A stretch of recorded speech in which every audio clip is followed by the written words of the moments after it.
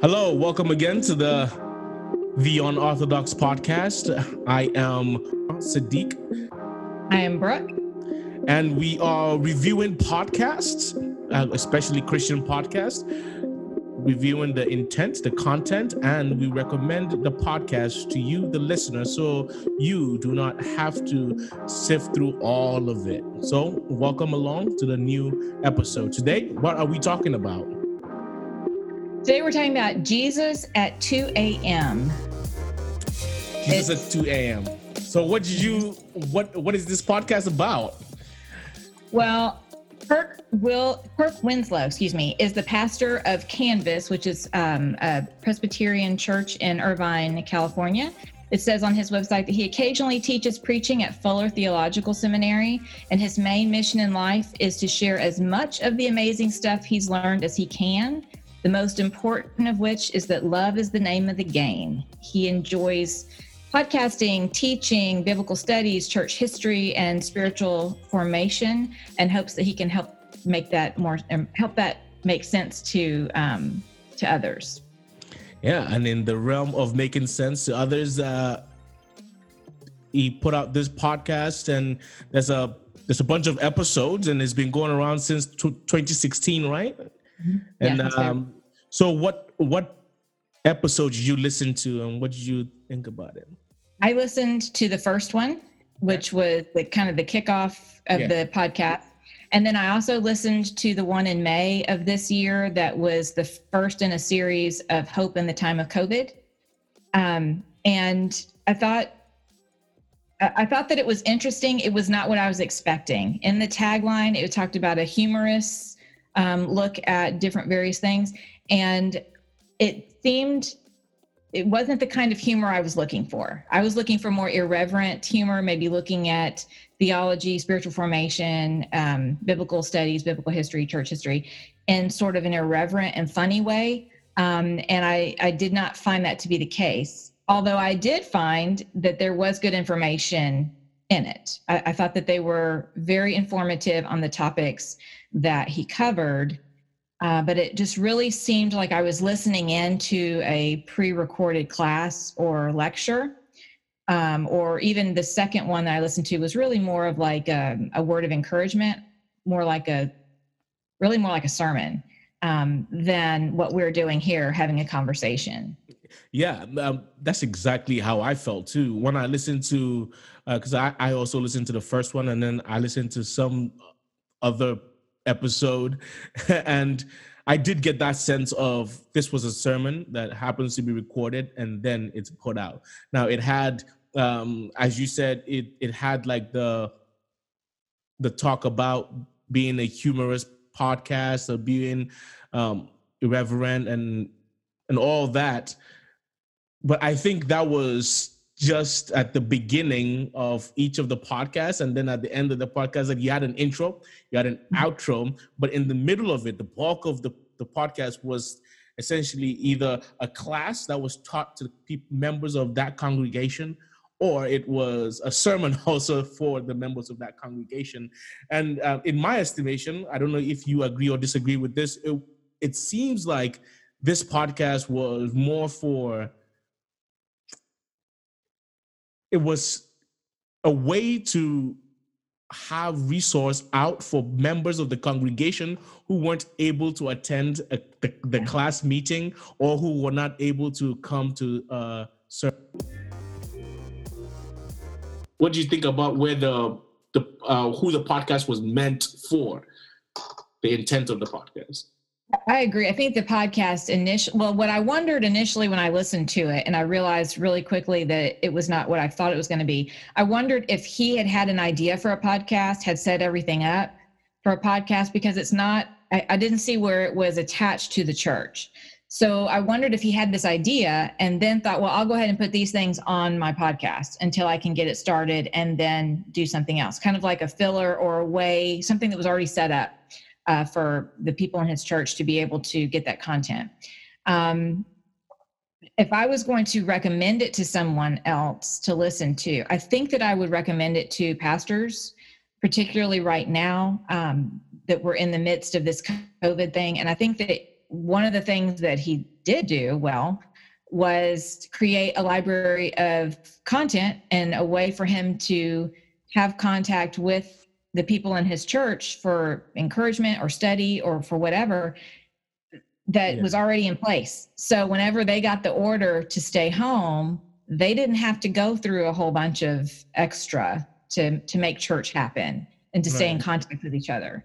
So I think I would recommend it as a pretty decent example of how to get started if you're a pastor that doesn't know how to reach everybody right now. That's a very good point. That's a very good point about, and as such, we definitely have to take into consideration the broader perspective of the creation of this podcast. But I still can't get beyond the point that it already existed way before COVID, and but nonetheless, what has transpired is you have the podcast in its current state, and it's just like a reiteration of all the things that happened before, and it's just a way to preach a sermon and get people to listen to the sermon in through various mediums that they have access to.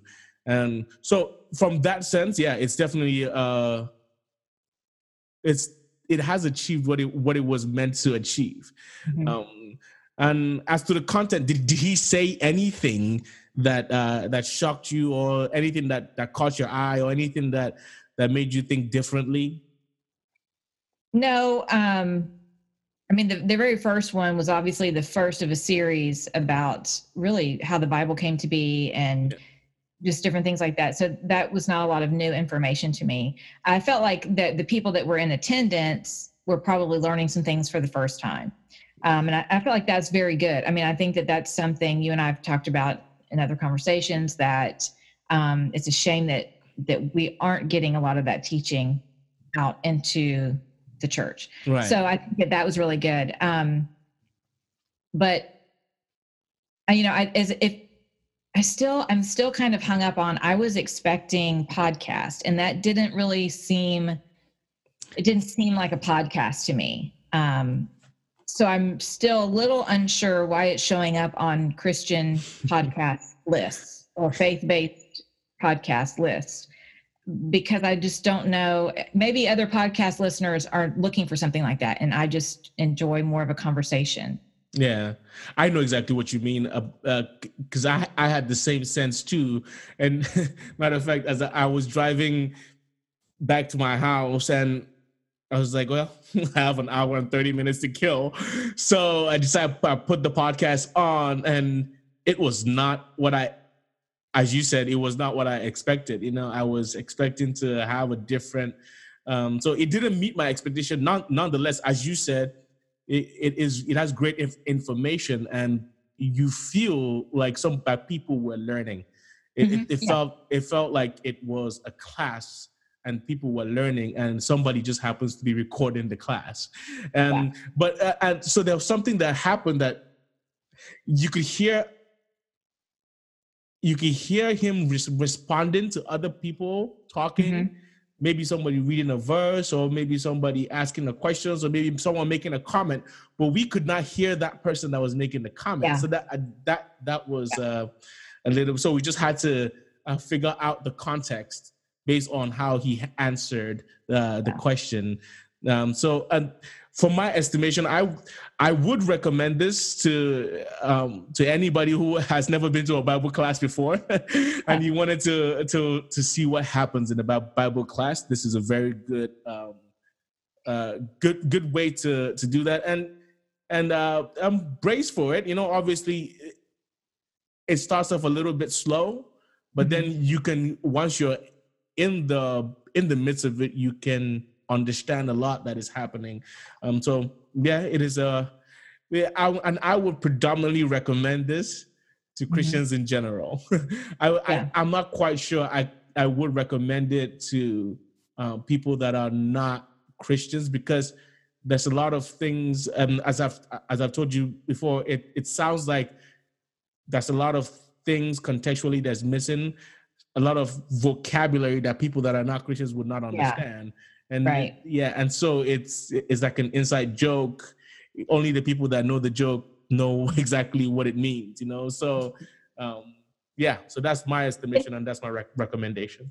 I found myself in that first one particularly wishing that in the show notes there was like a link to get the handout, because clearly they were referencing some kind of a handout or some kind of printed material. And I don't know if that's like a whole thing, because this was several sessions. This was just the first one, was just the first one of many. So it would be nice moving forward if that was available, because he does one on the Psalms, on Romans, Exodus. So I don't know if those are available somewhere and we just didn't have access to them, or those are only available like through their church.